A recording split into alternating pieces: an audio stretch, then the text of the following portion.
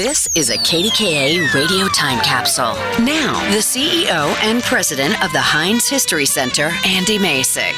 While hybrid and electric cars are the wave of the future, their roots go back more than 100 years. During the mid-1800s, inventors first built crude electric-powered carriages. By the early 1900s, electric cars outsold all other types of cars in the U.S. until Henry Ford introduced the mass-produced, gasoline-powered Model T in 1908. Production of electric vehicles declined around 1920 due to their lack of horsepower and the availability of cheap gasoline.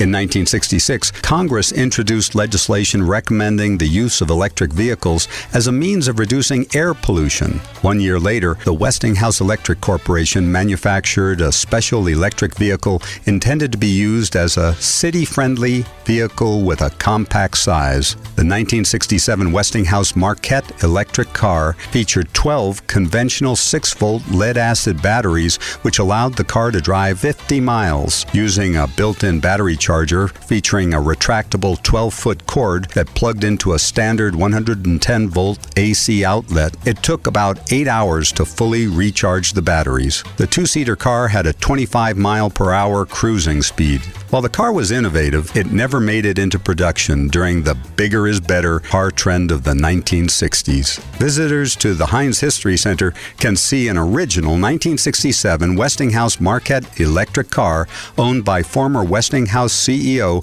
Donald Burnham as part of the new Visible Storage Gallery.